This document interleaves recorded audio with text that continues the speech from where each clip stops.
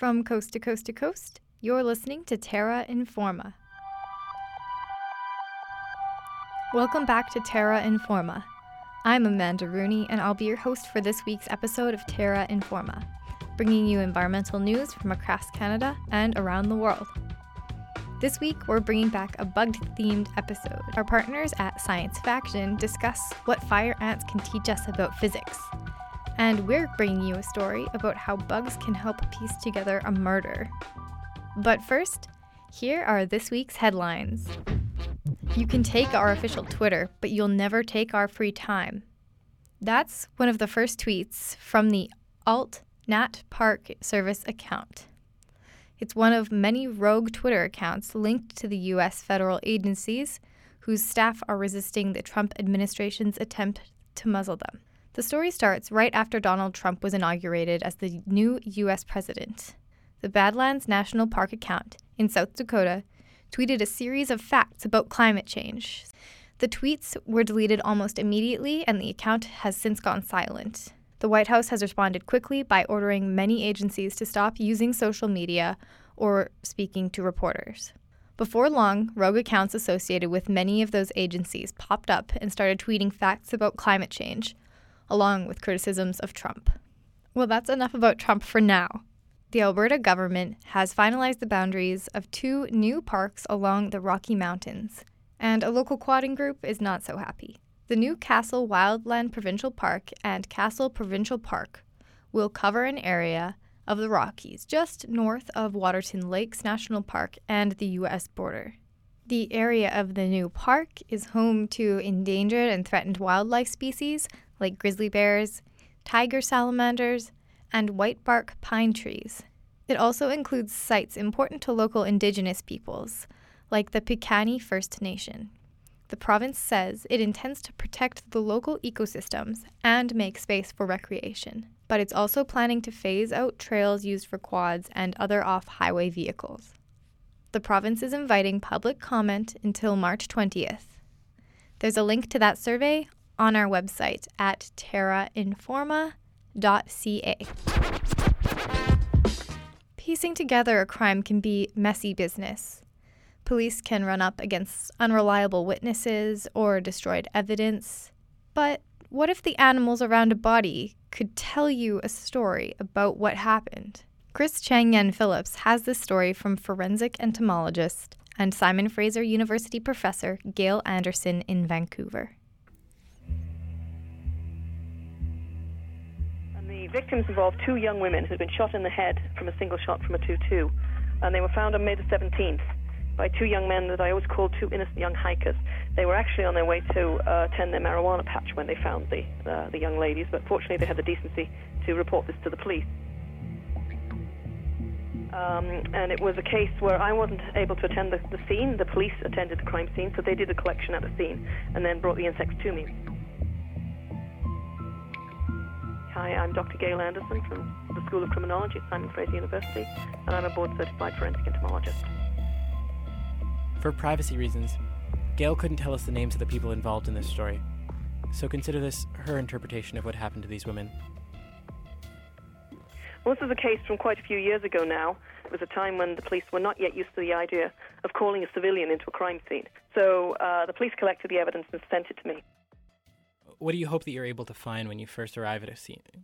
I hope I'm going to be able to find insects in a situation that I'm going to be able to help. I mean, it's frustrating when you get to a scene and there aren't any insects, or the insect evidence has been damaged, or it's a situation where, for instance, you've got a body that's found in early spring in the prairies somewhere, and they could have been there all winter, and I can't tell because the insects aren't going to be there then. So I'm going to say, well, certainly she was dead by beginning of May of this year, but seeing as that was the start of the insect season, she could have died, in February, but I can't tell, and that's frustrating. And so the insects were collected and sent to me, and I did an analysis. But because the police were doing the collection, they collected from the body, but they didn't realize they had to collect also from outside the body, because once the insects reach a certain stage in their development, they leave the body looking for a nice, safe place in which to pupate. And so a lot of the older insects, the insects that put my time frame back the furthest, might have already left the body. But I don't know that for sure. They could have done, they might not have done. So what I had to do was come up with an underestimate of time since death. So I said the death had occurred on or before May the 6th. Had probably occurred before May the 6th, because, as I say, I was underestimating it. And I always work with a minimum anyway, because that's the most safe thing to do in any of these situations.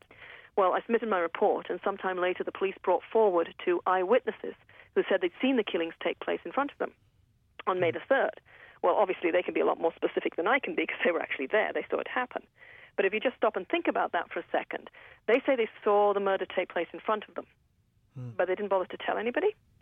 So are the police going to believe them? Primarily, insects will give an estimate of elapsed time since death, but there are a lot of other things we can do with insects. For instance, insects are attracted primarily to a wound site on a body. And if there isn't a wound site, they go for the natural orifices. Now, once the body's even slightly decomposed, it may be very difficult to see where those wounds are. And you can get a very fatal wound that doesn't actually hit the hard tissues. So, you can get a wound in the gut or in the throat or something like that, and it doesn't actually hit the hard tissues. So you can't see that on the skeleton. But if you look at the pattern of colonization of the insects, if the insects have colonized, say, in the gut first, and then later colonized the orifices, then it would be a strong suggestion that that's a wound in that area. Now, I'm not going to be the one to make the call. That's going to be a forensic pathologist. But as an entomologist, I'm going to say, hey, we need to look really closely in this particular area, because it's quite likely there's a wound in this site. And we can use them to work out whether the body's been moved from one place to another. Certain species of insects are very specifically found in one area and not another. For instance, some insects are very commonly found in an urban region, but you'd never find them in a rural region, and vice versa. So if you find bodies in a rural area and the insects on them come from an urban area, that would suggest that the body has been moved from a city area out into the bush area. What insects were you able to find in that first set of Well, the very first insects that colonize a body after death are the Calophoridae, also known as blowflies. That's the blue or green metallic buzzy flies you see buzzing around all over. They're the ones attracted to your garbage. And they're interested in your food or your garbage, not for themselves, but they're looking for somewhere nice to lay their eggs. They're looking for a nursery for their babies. And so that's what the dead body is. It's a nursery for their babies. Somewhere that they can lay their eggs. Those eggs will hatch into maggots. The maggots will feed on the body and then eventually move away, pupate, just like a caterpillar forms a cocoon, and then emerge as the adult fly, and life keeps on going. So what we found there was maggots on the body of a certain age, but the insects, the oldest insects I found, were just starting to leave the body. Hadn't quite done it yet, but were just starting to. So it's quite possible some of them already had, and I might have missed those. Hence I said May 6th, but could have been earlier. So the police brought forward 2 eyewitnesses who said they'd seen the killings take place in front of them. So are the police going to believe them? Well, the police did believe them because they have what we call the holdback, or the key fact information. And key fact information is something about a crime scene that we release to nobody. It might be something about the victims' positions, what they were wearing, how they died, what the weapon was, anything like that. But it's something that's going to be known only to the killer, to any eyewitnesses to the crime, to the police that work the crime scenes, and people like me who are privy to this sort of information. It's not something that's ever released to the media. It's not even something that the family are told. So it's holdback information. And this means when somebody comes forward and says that they committed this crime, or somebody confesses in an interrogation, and they say something like, I'm sorry, I shot her. Well, no, you didn't. We can move on to the next person because we know that she wasn't shot or whatever. So this kind of information is involved in most of our homicides, and it's very, very useful to work out who's telling the truth. And in this particular case, the 2 boys did know the holdback information. So the police were quite sure that the boys had, in fact, been witnesses and had, in fact, been about to be the next victims, because the guy went bang, bang, bang, and on the 3rd shot, the bullet jammed, and the 2 young guys ran like hell. But the question is a jury going to believe them? Because, again, they saw a murder take place and they didn't come forward. And then it got worse because defense brought forward what was known in prosecution circles as the Elvis witnesses. You know, people that claim they see Elvis all the time. Well, these 2 nice, sweet, middle-aged ladies, everybody's mom, swore down dead that they'd seen one of the victims alive and well and shopping at the mall on May the 9th. Now, who are you going to believe? These 2 nice, sweet, middle-aged ladies with no obvious hidden agenda, or these 2 young guys who said they saw a murder take place and never bothered to tell anybody? So all of a sudden, my evidence became vital because I could say that death had occurred on or before May the 6th. Yes, they could have easily died on the 3rd when the young boys said they did, but there's no way she was alive and well and shopping at the mall on May the 9th. She was very dead by that point. How did you feel when you knew your evidence would decide the fate of the man who'd been accused? Well, that was quite a long time ago, so it's kind of scary, you know, when you realize that your evidence is the most important part there. But it makes you feel really good, too, because I'm not going to say anything in court that I'm not very sure of. I'm only going to say what I absolutely know, and science doesn't lie. So if that's the case, and that's excellent. That means the right people are going to get convicted. It does make myself and all of my students, hopefully under me, very, very cautious about what we do, in that you repeat things many times, and I impress upon my students that you don't say anything unless you're sure of it. You put all the caveats in place and that sort of thing. Because in a lot of science, you publish something and then you do some more work and you think, well, that wasn't quite correct. Now I'm changing that in the next publication. You can't do that here because we might have used that in court in certain situation. So you've got to be very, very sure, very, very careful of what you do. But it also means that you feel really good about your research because you know that it's doing something really valuable. It's being really well used. That's interesting. I'd never thought about the timeline issue before. Like if someone puts out a study and it turns out that their research there was a flaw in it, usually the only impact that it has is on the people reading their research. But or you just think, so we will look at it in this direction. This is why I say it's very, very important to look at a minimum time of death rather than to try to give an average or mean, standard errors, and never a maximum, anything like that. I want to be able to say something I can say in court absolutely for sure, because courts don't want to hear about, 75% this and that sort of thing. They want some absolutes, but I'm always going to err on the side of caution. I'm going to underestimate that timing. I'm going to tell you how long the insects have been there, not the actual time of death. And we just presume that death occurred prior. Now, who are you going to believe? These two nice, sweet, middle-aged ladies with no obvious hidden agenda, or these two young guys who said they saw a murder take place and never bothered to tell anybody? My testimony was believed, and it supported that of the two young guys, refuted that of the middle-aged ladies. So when the ladies got up on the stand, they were not believed, and when the young boys got up on the stand, they were believed, and they could say he did it. And he was convicted of 2 counts of first-degree murder, is presently serving life without parole for 25 years. That's the kind of thing that my evidence will do.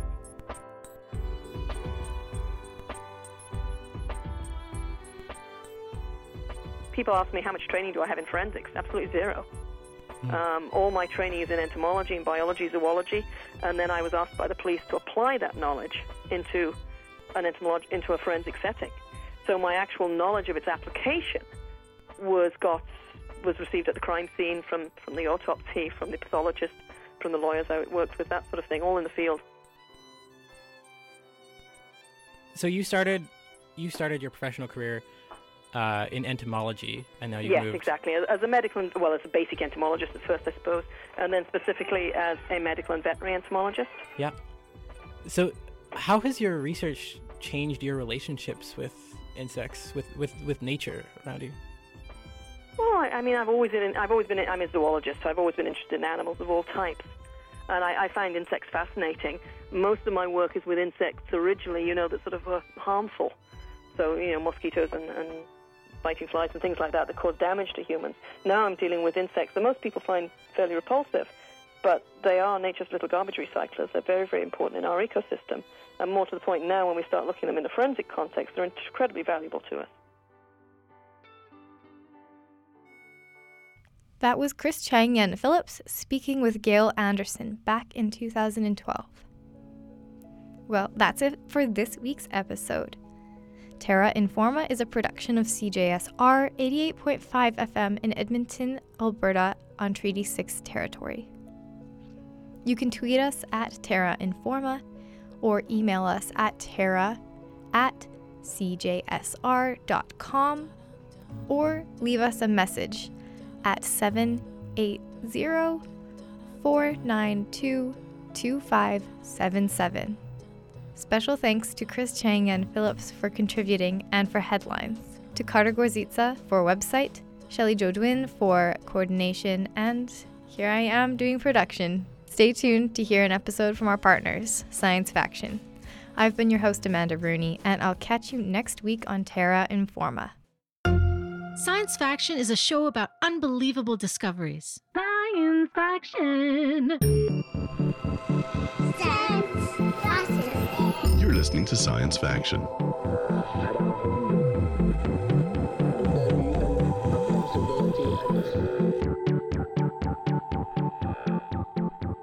Dalal, what do you picture when you think about ants? I see myself as a kid in summer. I'm outside, holding one of those looking glasses, which I'd taken from my mom's desk.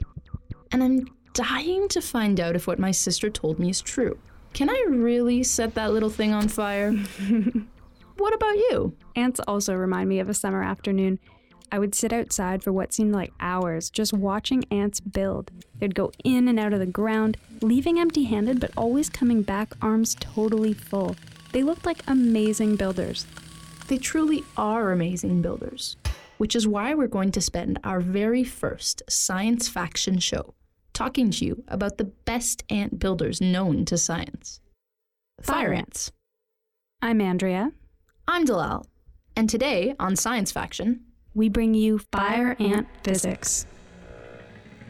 Science Faction 101. We speak in the 1,000 most used words. the researchers we talk to don't. These 1,000 words come from the Opera 5 text editor. Made by scientist Theo Sanderson. Theo Sanderson.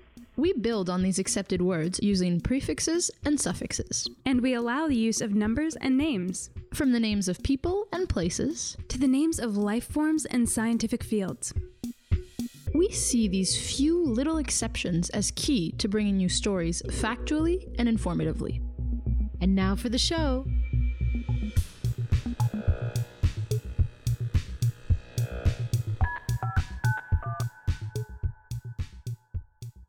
Fire ants come from wetlands in the Brazilian Amazon, where it rains a lot. And by a lot, I mean up to 3 meters every year. Can you imagine that kind of rain? That's more rain than we get each year in Montreal, Seattle, and London all together. You might be able to climb on top of something to escape 3 meters of rain, but these ants are tiny, growing only 6 millimeters tall. So when it rains as much and as often as it does in the Amazon, they need to have an escape plan. And their plan is so good that they have become rock stars in the world of science. Today, we want to take you there. Imagine yourself as a fire ant. You're underground, just hanging out, doing your ant business. When all of a sudden, your home is filled with water, and before you know it, it's up to your neck. There's no obvious way out. But you're a fire ant, so you're gonna find one. You grab hold of the ant beside you. And she grabs hold of the ant beside her. And she grabs hold of the ant beside her. And so on until you've reached the ants that have made it above ground. And here is where the story gets interesting. Once out, still surrounded by water with more rain falling, the ants don't just cut and run. They go into this formation. Some side by side, others on top of each other, forming a sort of ball. Meet one of the world's top fire ant researchers. My name is David Who, pronounced Who like the British sitcom Doctor Who. He first heard about fire ants Solenopsis invicta when he was in grad school at the Georgia Institute of Technology. He now works with Craig Tovey. He's a mathematician. In particular, he's a modeler. And he used to work with Nathan Malott. He's the first brave soul to really study fire ants the way we study them, which is from the perspective of engineers. Together, this team has figured out a lot about the physics of these fire ants. To do this, they had to bring the ant world into their lab. They brought a ton of ants from the great outdoors of Georgia right into Georgia Tech. At any given time, there'll be about 600,000 ants in our lab, maybe 5 or 6 colonies. A colony is about 100,000 ants, which is about 2 cups. A word of warning. Do not try this at home, kids. Fire ants are very hard to keep in a container. And they won't delay before setting up shop just about anywhere. And we have to deal with these emergency calls all the time because ants are always escaping our lab. That sounds very funny. One of the first things they tried to figure out is how this magical ant ball works.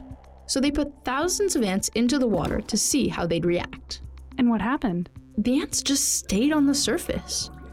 Minutes passed, with some ants under the water and others on top. You'd think that the ones underneath would run out of air. But they didn't. And here's how David explains it. What the ant does, if you look very closely at images of an ant underwater, it actually traps air bubbles all around its body. Imagine if you went underwater and you had all these sort of Christmas ornaments of bubbles stuck to you. Well, the ant has so many that, first of all, those bubbles help buoy it back up to the surface and breathe underwater like a fish. And so that's how the ants survive when they're underwater. They don't drown. This ant ball can actually stay in the water, not just for minutes or days, or even weeks. These rafts, sometimes they float out to the ocean. So imagine it's sort of this lost ship, and they'll survive for months, and they'll actually start eating their eggs and eating their babies and things like that. More Fire Ant Physics right after this break. Hi, I'm astronaut Chris Hadfield. You're listening to Science Faction.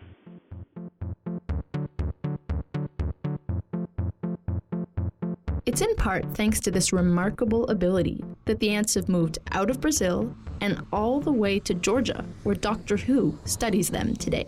And get this, the ants didn't stop at Georgia. They're now on every continent except for Antarctica. That's amazing. That's amazing. That's amazing. That's really amazing. That's so cool. Okay, I'm moving on. Okay. But that's not even the exceptional part. It's what they do getting from one place to the next that is unlike any other animal. If on their way they encounter a roadblock, maybe a fallen tree in the water, or a space that's too big for any one of them to jump across, they band forces and build a passage over whatever gets in their way. You might be picturing the ants building the way that we do, only using sticks and leaves instead of 2x4s. Yeah, like the way beavers use pieces of wood to block running water. But what sets fire ants apart from the rest is that they don't need stuff to build with. They act as little miniature building materials. So they're both construction workers and they're the bricks. And to top it off, they're also the repairmen. If a crack forms, the ants immediately move around to fill it in. Fire ant buildings therefore have the ability to self-repair. Just imagine if our buildings were able to fix themselves, like the ants' buildings can. We wouldn't have to worry about old, falling down buildings like the Leaning Tower of Pisa ever coming to the ground. Its building blocks would just keep putting themselves back together again. There's been a lot of interest in building what's called self-healing materials. But it's the idea of having materials like bricks and concrete behave a lot more like living materials. Okay, let's revisit the facts. First, we have a group of fire ants that can stay on water for months at a time. Second, these ants are able to use themselves as building blocks in getting from water to safety. And third, fire ant buildings have the ability to self-repair. That's already a lot, but who thinks that there's a lot more that we can learn from these ants? He hopes that his research will tell us how to build tiny computerized blocks that mirror the ants' activity and repair themselves, or maybe even put themselves together. Just like the ants do. So, he and his team run all kinds of small experiments. They press, push, and pull the ants in all directions. They even drop them to understand how they put themselves back together again. So we're really interested in quantifying how good building materials the ants are. It's basically kind of like a torture chamber for ants. That's what our lab is. It's kind of the unofficial motto. But whose team is doing more than just putting the ants through hell? They're doing serious fire ant physics. Imagine you have ants and they built a bridge, and we'll subject that bridge to shaking. So we'll have these very high-precision shakers where we can change the amplitude and vibration of the shaking to similar that the ants would experience in nature. They act like a really strong wind, or like breaking waves. To see how the ants react, they make a movie. We basically use high-speed video. These cameras that record 5,000 frames per second, so almost more than 100 times faster than a regular camera. And we can record where each ant goes in the bridge, and we can record how much the bridge changes in shape due to the stimuli applied. So then, they make some popcorn, watch the movie, and look very closely at each still. And what caught their eye had to do with the physical state of the ants. Or should we say, states? The ants are what we call a viscoelastic fluid.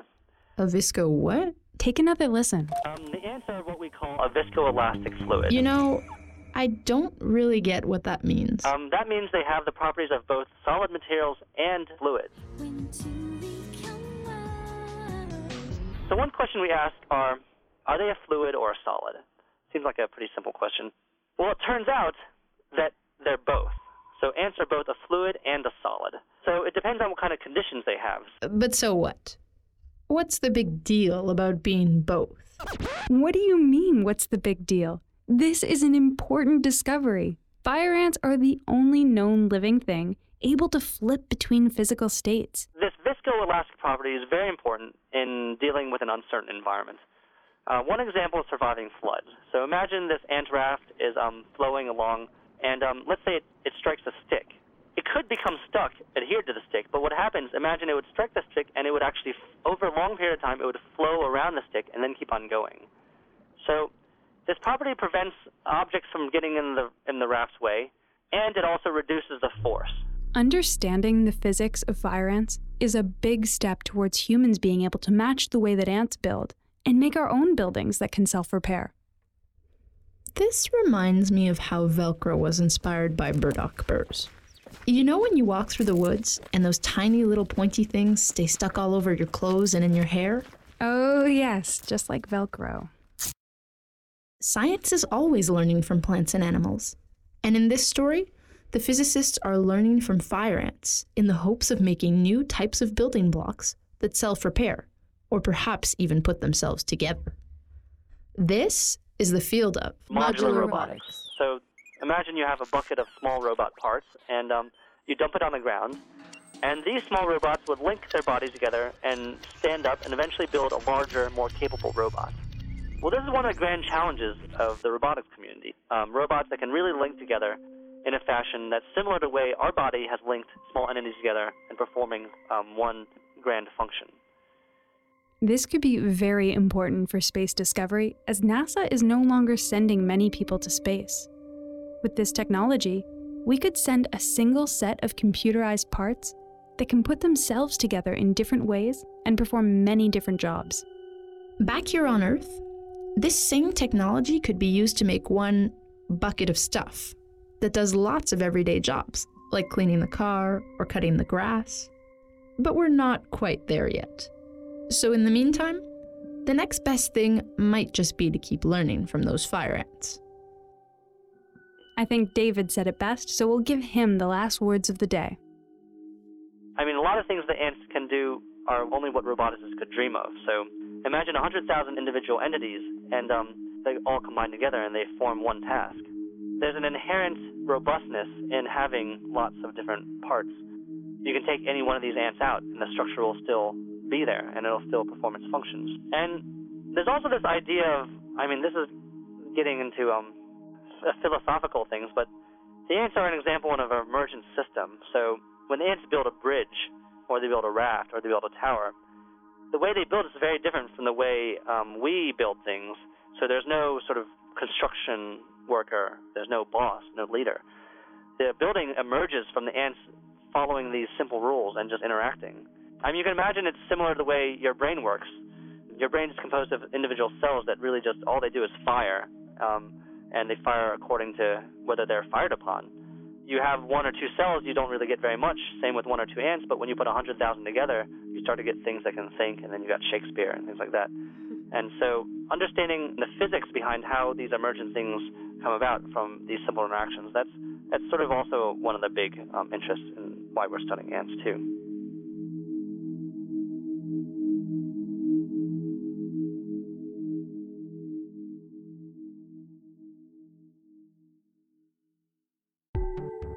That's a wrap. Thanks for checking out Science Faction's first show, Fire Ant Physics. We're done for now, but we do want to hear from you. Get in touch with us on Twitter at SciFact Radio. And search for us on Facebook. Science Faction is Dalal Hanna and Andrea Reed, with sounds and music made by Nick Schofield, and is supported by Jeune Volontaire. Visit us online at sciencefaction.ca. Okay, bye. Bye-bye. Bye. Bye, thanks again.